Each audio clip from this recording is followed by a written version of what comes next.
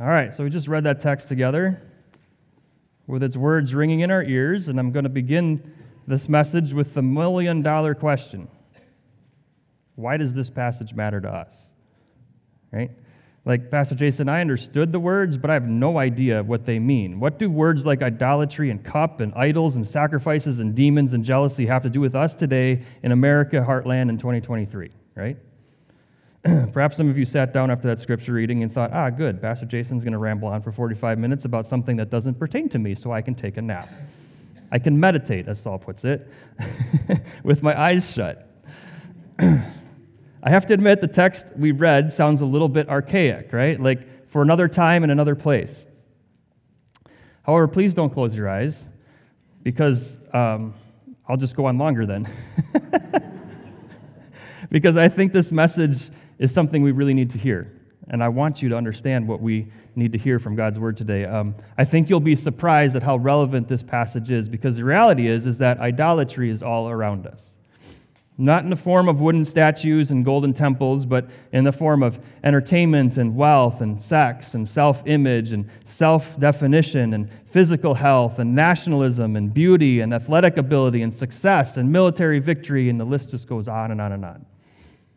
So please don't tune out. God left this portion of text in His Word for a reason, and that reason is still valid today, thousands of years, just as valid today as it was thousands of years ago. American culture in 2023 is not so very different than Corinthian culture was back in AD 50. And so allow me the opportunity to demonstrate that to you, okay? So that leads to my second question for the morning. And I've searched the archives in my brain, thought through countless sermons that I have heard over the many years that I have been a believer, and I'm not sure that I've ever heard this question asked from the pulpit before. And my question comes from today's text. Here it is. Have you ever considered the fact that your actions could provoke the Lord Jesus Christ to jealousy? Another way of asking that question would be, would you want your actions to provoke the Lord Jesus to jealousy? It's an interesting question. I think there are pastors who are afraid to ask this question, and I understand why. It's a little bit fearful to ask it. But Paul wasn't afraid to ask it. And God left that question in His Word, so it must be a legit question to ask, don't you think? Have you ever considered the fact that your actions could provoke the Lord Jesus Christ to jealousy? God tells us that He loves us unconditionally, that while we were still sinners, Jesus died for us. And when we believe in Jesus, God says that He is completely satisfied with us when we are in Christ Jesus. So we stand forgiven and pardoned and justified and cleansed before a holy God. God describes us as Jesus' own spotless bride, adorned for the wedding. Think of the most beautiful bride you can imagine. Married guys, that should not to be too difficult for you to do. And this is what we look like to Jesus, right? We are His bride, and He is our bridegroom. And we are spotless, and we're beautiful, not because we are so good or whatever, but because Jesus is. And this is all true. And I want you to hold that picture of a beautiful bride standing before Jesus in your mind, and let me remind you of the question we're considering as we go through this passage today. Have you ever considered the fact that your actions could provoke the Lord Jesus to jealousy? So keep following me. Chapter 8, we're going to do a little bit of synopsis here. Chapter 8 of 1 Corinthians, we learn that the Corinthian believers had come to a theologically accurate conclusion that an idol had no real existence and that there is no God but one. Right? This is true. And from that theological truth, the Corinthian believers then deduced that they could eat meat offered to idols and it would be okay. Eating meat offered to an idol would mean nothing because an idol is nothing. Right? And Paul affirmed their theological understanding. However, he encouraged them to be theologically humble in this respect, because though their theological understanding and conclusion is correct, they were free in Christ to exercise their right to eat meat. There is a deeper fundamental premise from which to make application of theology. And Paul concluded that theological application is not premised upon personal freedom and individual rights. Paul's point was that the application of theology is not premised upon freedom, it's premised upon love. And Paul has introduced to the believers in Corinth that there are three audiences to love when they make a decision whether to eat idol meat or not. In chapter 8, Paul challenged the believers to love the weaker brother in Christ. In chapter 9, Paul challenged them to love the lost. And in chapter 10, Paul challenges them to love the Lord their God. The most important of these is their love for God. And last week we saw that Paul began chapter 10 by pointing out that the God of our fathers is the God of the Old Testament, the same God as the Israelite God. And though he is gracious and merciful God, slow to anger, abounding in steadfast love, a God who saves and a God who provides, he is also a holy God, a God who deserves to be worshiped exclusively. He is a God who has rightfully said, since you are my chosen people and you are in a loving relationship with me, and because I died for you so that I could make you my bride, whom I made spotless and white, please do not put other gods before me. You cannot worship me and something else at the same time. And God says this because of all that God has done for us. God deserves exclusive worship, and he is not demanding too much when he expects it. Think of the marriage metaphor. Why can God expect this? Because God loves every man, woman, and child who has ever lived enough to take on flesh and be born as a human so that he could die in the place of every last person in the history of the planet. And Jesus sealed the marriage covenant with us through his blood. He died so that we could be his bride. And that alone seems to be enough reason for him to demand and deserve exclusivity, don't you think? So stay with me. Remember that our passage mentions idolatry. And I want to remind us of what God says in the Old Testament in the second of the 10 commandments, right? He says in the Old Testament, Exodus, right? Chapter 20, you shall not make for yourself a carved image or any likeness of anything that is in heaven above or that is in the earth beneath or that is in the water under the earth. You shall not bow down to them or serve them, for I, the Lord your God, am a jealous God. Now, don't assume that this isn't for you just because you haven't gone out and carved an image or made a statue and bowed down to it. I'll bring us back to that in a few minutes. But did you hear that? God describes himself as a jealous God. Is it right for God to be jealous? Some people take issue with the idea that God is a jealous God, because isn't jealousy a bad thing? The Bible teaches that for us as humans, yes, most of the time, jealousy is not a good thing, because it stems from an ungrateful heart, right? A heart that wants what someone else has, a covetous heart, a heart that is not content. But there is a time when jealousy is appropriate even for us as humans, like, for instance, in a loving marriage relationship. Why is jealousy appropriate in a marriage relationship? Because the two spouses stood there on their wedding day, all clean and sparkling, white and beautiful, and they made a promise to one another in the presence of God and friends and family that they would be faithful to their spouse until death. The covenant promise is binding. The recipient of that promise stakes the remainder of his or her life upon the other one keeping that promise. When the bride or groom promises to be faithful, they are saying that they are forsaking all others so that they can exclusively love the one that's in front of them, right? And so say a few weeks or months later, what if one of the spouses begins to flirt with another person, pursues another lover, goes over to another man or woman's house saying, this person seems more sexy and fun, and they have better food, and the other spouse has every right to be jealous, don't you think? Just common sense. Jealousy is altogether appropriate in this sense because the offending spouse is breaking a covenant promise. The offending spouse lied. The offending spouse is not acting in love. The offending spouse is sinning against their spouse and against God, and all these sinful actions will have consequences that will be negative and painful and destructive to the offending individual, not to mention to his or her spouse. In this case, jealousy is an act of love, because what is best for both individuals is that they keep their promises, love one another, be faithful and true to God and to each other. And it's the same with God. In the person of Jesus, he made a covenant promise to us, and he sealed it with his blood. And all he asks of us is that we believe that he died for us and rose again, and then that we live in a covenant relationship with him. He has forgiven us and cleansed us and redeemed us and made us his beautiful bride, not because we are so great, but because he is so great. And all he asks is that we forsake all others and completely devote ourselves to Him. This is simply a reasonable response, don't you think? And so here's the thing. How do you think Jesus is going to feel if someone receives His love and His forgiveness and His grace and His provision and His promises and says, thank you, but now I'm going to go over here and worship this other God because it seems more sexy and more fun. This other God is better food. Jesus has a right to be jealous. He died for you. It's only common sense. And this is why Paul, through inspiration of the Holy Spirit, in verse 14 says, flee idolatry. Don't flirt with it. Don't get as close to it as you can. You don't want to provoke the Lord to jealousy, verse 22. Just do the logical, expected, honest, reasonable, loving thing. Love the Lord your God with all that you are. Run away from idolatry and run to Him. Right? We saw that last week. And in verse 15, Paul's like, I speak as to sensible people.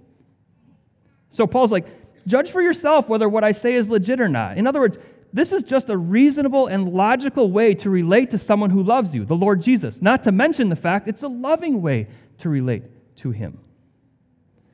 Why can Paul say this? Because jealousy is an expected and appropriate response to a breach in a loving covenant relationship, even for God.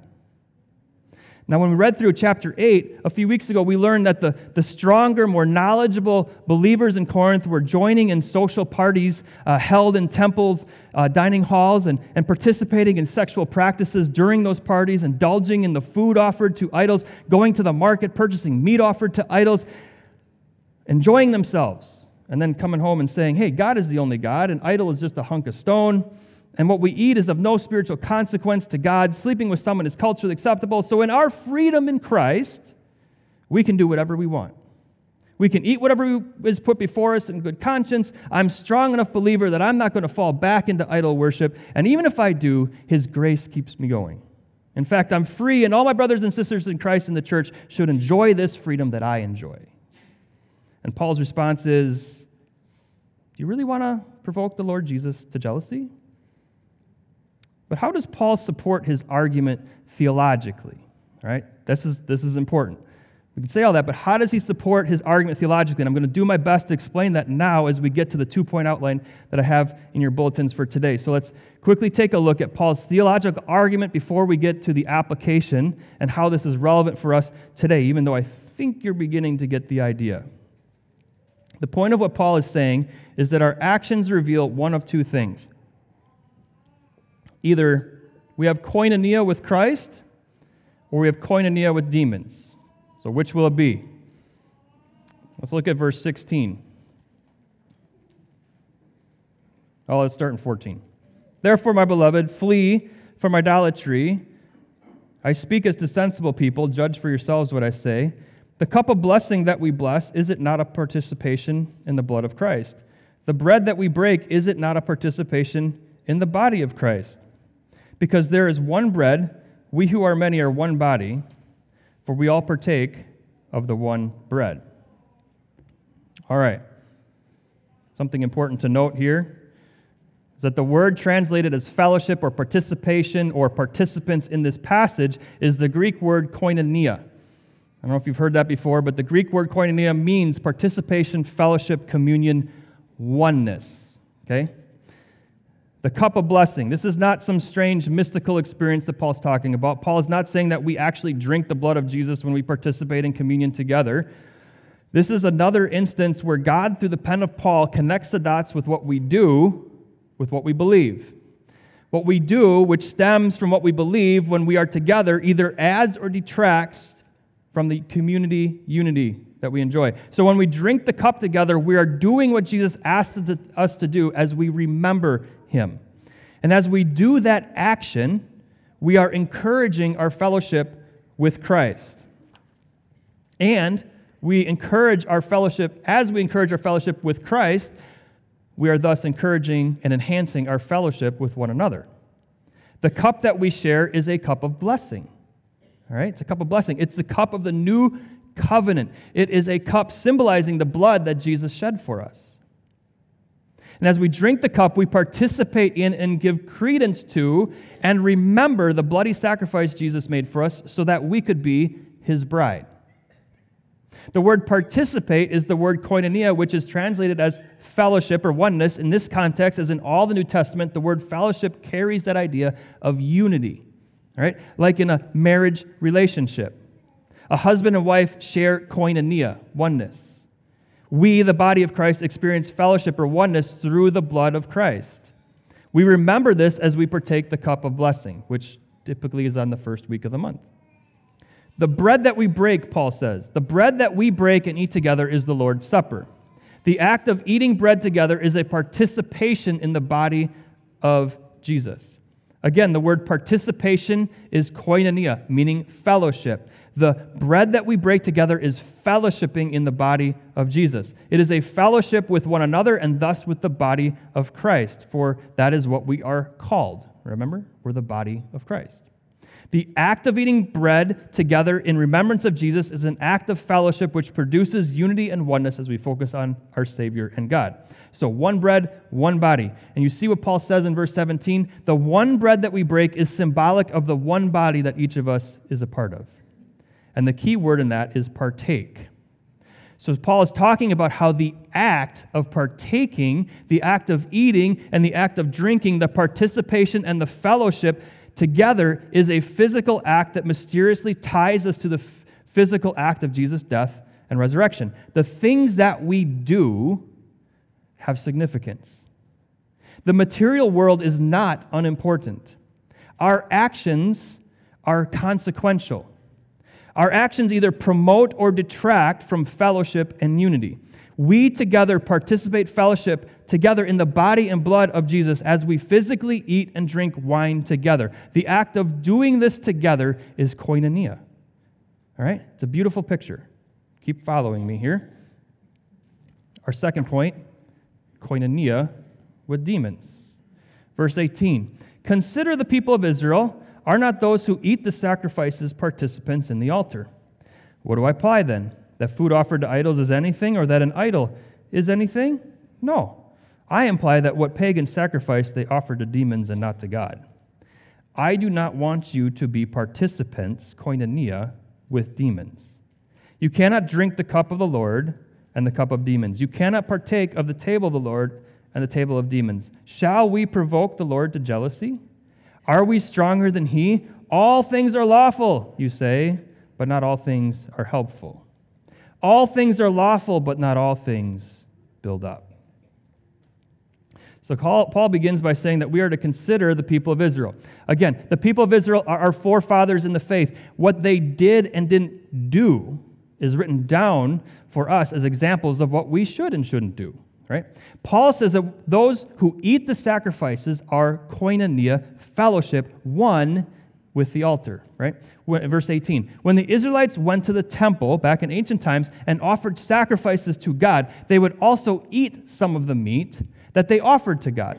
This was participation in the worshiping of God. That was all part of the whole sacrificial system. The act of eating was part of the worship. They were fellowshipping with God and with one another in the eating of the animal that had been sacrificed, part of the worship.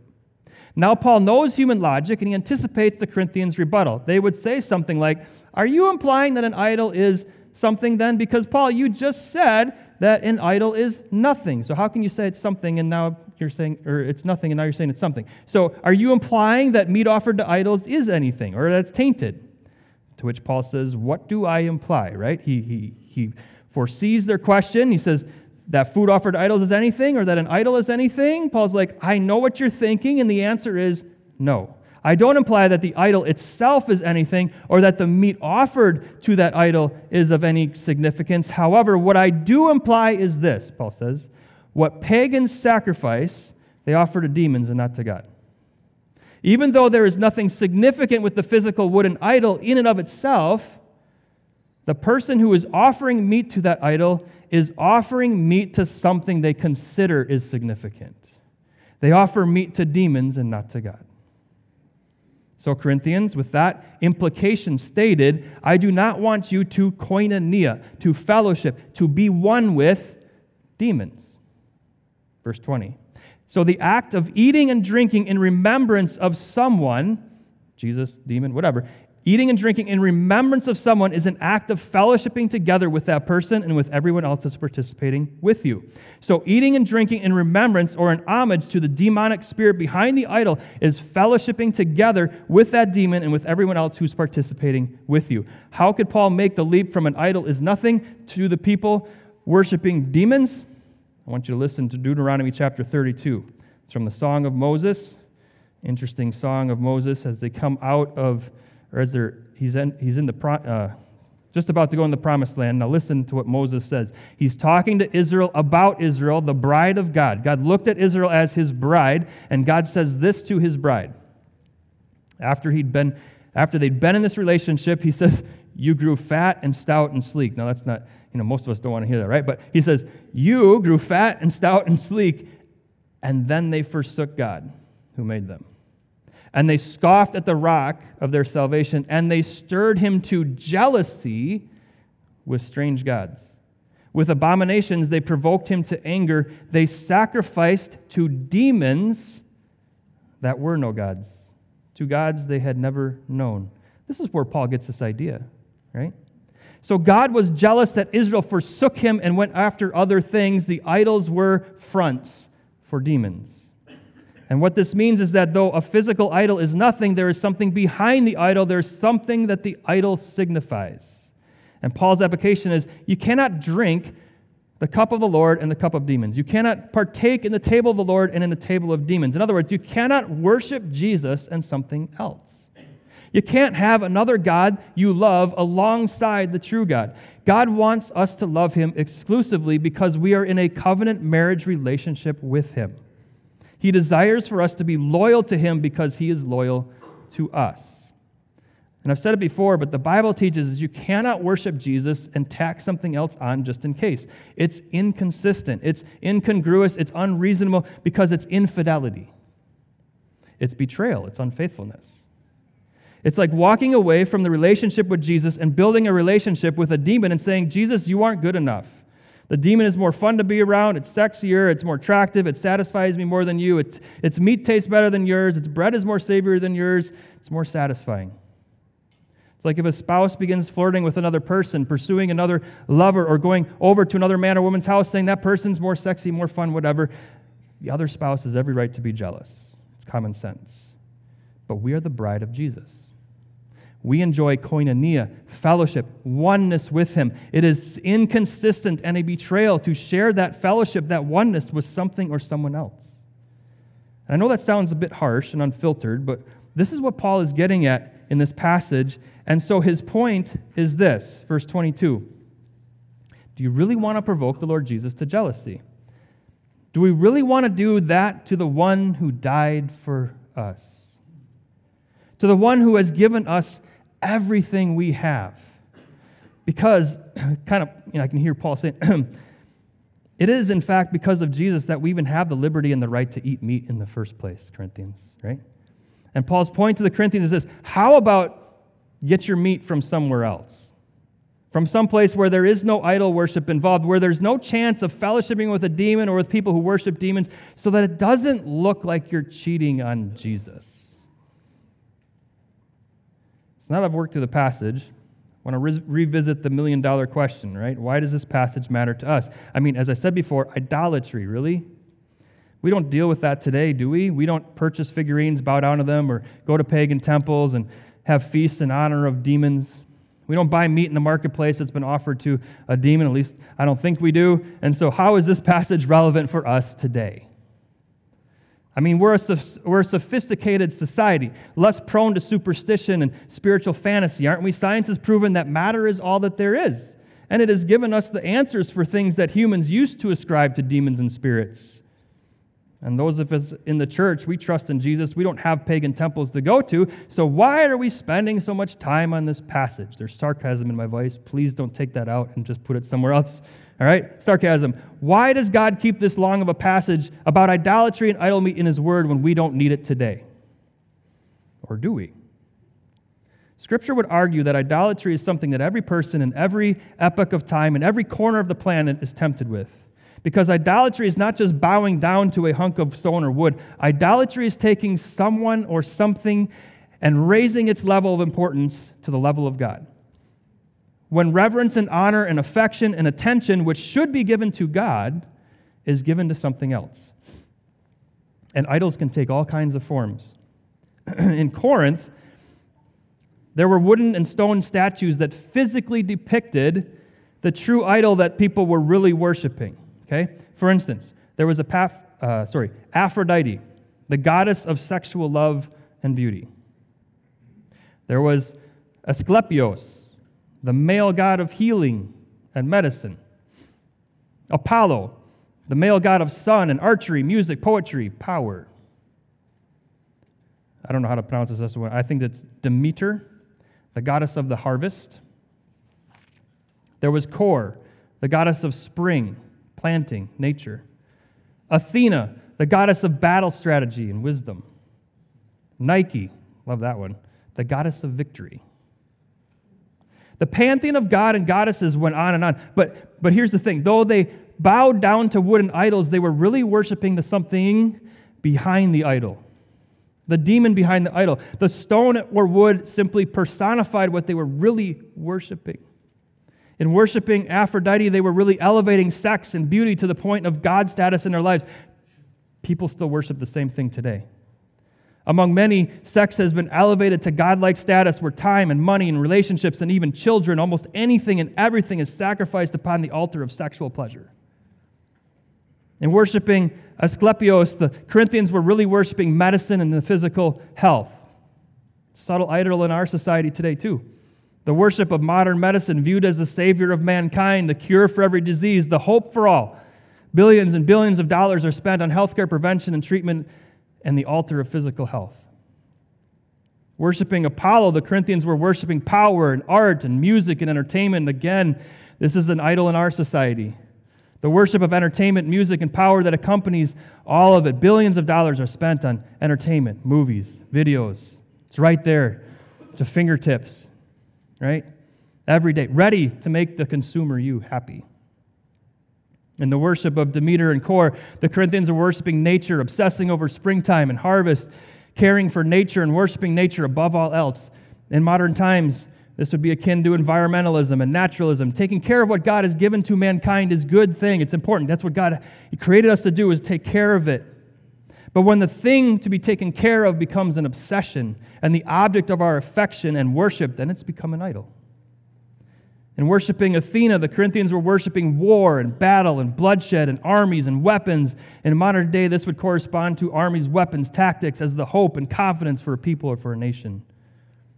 In worshiping Nike, the Corinthians worshiped victory. They made sacrifices to the idol to assure military, athletic, personal, and economic victory in their lives. In our modern day, so much is sacrificed and given for the sake of athletic victory, military victory, economic victory. Obviously, idolatry looks a little different today, but it is still a temptation for all of us. And I hope that we will just listen to Paul's warning, right? That we will think critically about the places that we go, the things that we watch, the things that we do, what we eat and drink, and where we eat and drink, because though all things are lawful, legality is not the premise by which we as Christians operate. The premise by which we operate is what builds up. The premise upon which we operate is love. So I humbly am going to ask some tough questions. Or a question. Have any of the idols or ideologies that I listed above worked their way into the top of your priority list? To the point where a thing has consumed enormous amounts of time, energy, finances, attention, affection, and faith in your life to the neglect of Jesus? Would he be jealous? Are you sharing your love for Jesus with something else? Could be sex, which includes porn and videos and self-gratification. Does this consume your thoughts, your time, your attention? Do you turn to sex in times of stress and times of pain, or do you turn to Jesus? Are you tempted to define yourself by your sexual preference, or is your identity found in Jesus? Could be physical health. It's important to take care of your body, protect it, groom it, nourish it, obviously. But does your physical health consume more of your time and your attention, your thoughts, your money than it should? Do you trust in medical treatments alone to ensure long life and health? Or do you trust that Jesus is ultimately your source of life and health and peace and joy? Does he factor into your healthcare decisions? Could be entertainment. Are you preoccupied with staying busy, doing fun things every moment you have, staying current on the trends and new releases? Doing fun things and enjoying entertainment is not wrong. God wants us to enjoy the good things that he's provided. It's a wonderful thing he's given to us. But do you look to modern forms of entertainment with the faith and expectation that only it can provide pleasure, escape, relaxation? Do you find rest in Jesus, right? Do you take pleasure in time spent with him? Do you enjoy worshiping him? Is he someone you enjoy spending time with? Could be nature. Have you placed your faith in modern science as the answer for all the natural disasters, or do you trust that Jesus holds this world in his hand? Could be war. Are you trusting in a strong military, a good self-defense system, or good tactics for saving you, your family, your community from your enemies? Could be victory. Is your faith placed in a strong, united, ethical government to ensure political, national, economic victory? Or is your hope for an easy future placed in your investments, retirement savings? Or do you truly believe that you have victory in Jesus? We sing it. As our Savior and our bridegroom, the one who loves us more than life itself, Jesus wants our exclusive love and attention because we have his exclusive love and attention. We are the apple of his eye. He's loyal to us to death. Shouldn't we be loyal to him?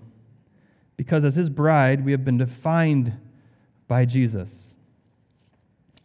We have been healed by Jesus. We have eternal joy in Jesus. We have hope of a new heaven, new earth because of Jesus. We have salvation and protection in Jesus. We have victory in Jesus. We have everything for life and godliness in Jesus. We are an everlasting covenant marriage relationship, unconditionally loved by Jesus. Why in the world would any of us want Jesus to be jealous when he is all that we need? We are one with him, and nothing can separate us from that love. Nothing holds a candle to him and his love. And all those other things are disappointments anyway. They fail us, they ruin us, they kill us. When it is Jesus who gave us life, and it's abundant life, it's joyful life. In conclusion, I just want to read this letter that Jesus himself dictated for the Apostle John to write down and be sent to the church in Thyatira. I wasn't necessarily going to read this letter because it seems a little strange, but God had it in my notes, and I think it should stay there. He thinks it should stay there, so I'm going to read it. Jesus sent this letter to his bride. I want you to understand it. Jesus sent this letter to his bride, to the church that he loved and is one with. And these are words of Jesus, our gracious Savior, the one who laid down his life for us so that we could be forgiven and free and cleansed and in fellowship with him and the Father. So this is from Jesus, our bridegroom, the one who made us a promise and sealed it with his blood. To the angel of the church in Thyatira write, the words of the Son of God, who has eyes like a flame of fire and whose feet are like burnished bronze. He's beautiful, he's gorgeous, he's an incredible bridegroom. He says, I know your works, your love and faith and service and patient endurance, and that your latter works exceed the first. God sees what we do. Jesus sees what we do, and he loves us, right? But listen to what he says to this church. But I have this against you, that you tolerate that woman Jezebel, this is just kind of a general term, who calls herself a prophetess and is teaching and seducing my servants to practice sexual immorality and to eat food offered to idols. Wow. Same thing the Corinthians were dealing with in Thyatira. And Jesus is writing his church, his bride, saying, there's this woman who's tempting you guys to sexual immorality and eating food offered to idols. I gave her time to repent, but she refuses to repent of her sexual immorality. Behold, I will throw her into a sickbed, and those who commit adultery with her I will throw into great tribulation unless they repent of her works. And all the churches will know that I am he who searches mind and heart, and I will give to each of you according to your works. That sounds a little bit like a jealous husband to me. But then he says, but to the rest of you in Thyatira who do not hold to these teachings, right? So there's a bunch that didn't, who have not learned what some call the deep things of Satan. Remember deep demon worship, right? I say this to you, I do not lay any other burden on you, only hold fast what you have until I come. Hold fast to the love of your life until he comes. That's your bridegroom. That's Jesus, right? The one who loves you unconditionally. Don't settle for second best. Idols don't love you. Stay loyal to the one who loves you and gave it all for you. Love him because he first loved us. Let's pray. Father, I just want to pause for a moment for silent reflection. Your word is powerful, and I just want to take a moment and just think about what your Spirit is telling us.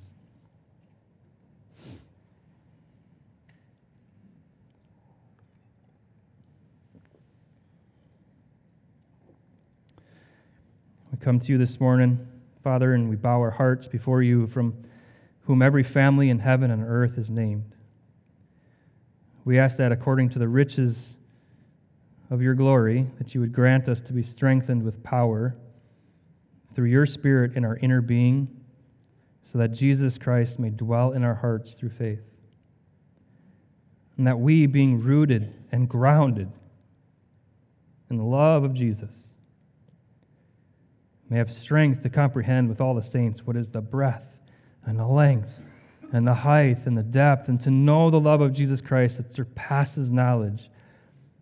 And Jesus' love for us exceeds our understanding. His love is a love that chose us, a love that died for us, a love that will never fail, a love that is loyal and true, a love that is eternal. So we simply ask that your Spirit would enable us to return that love to Jesus. Help us to loyally love him who first loved us, because really, what's not to love? Jesus is altogether worthy of all the love that we could give him. He's so great and so awesome. We love you, Jesus. Thank you for all that you did for us. We are so grateful. So thank you, and God, I pray that you would help us this week to just live in that lavish love and to return that love to the Savior of our souls. It's in his name that we pray. Amen.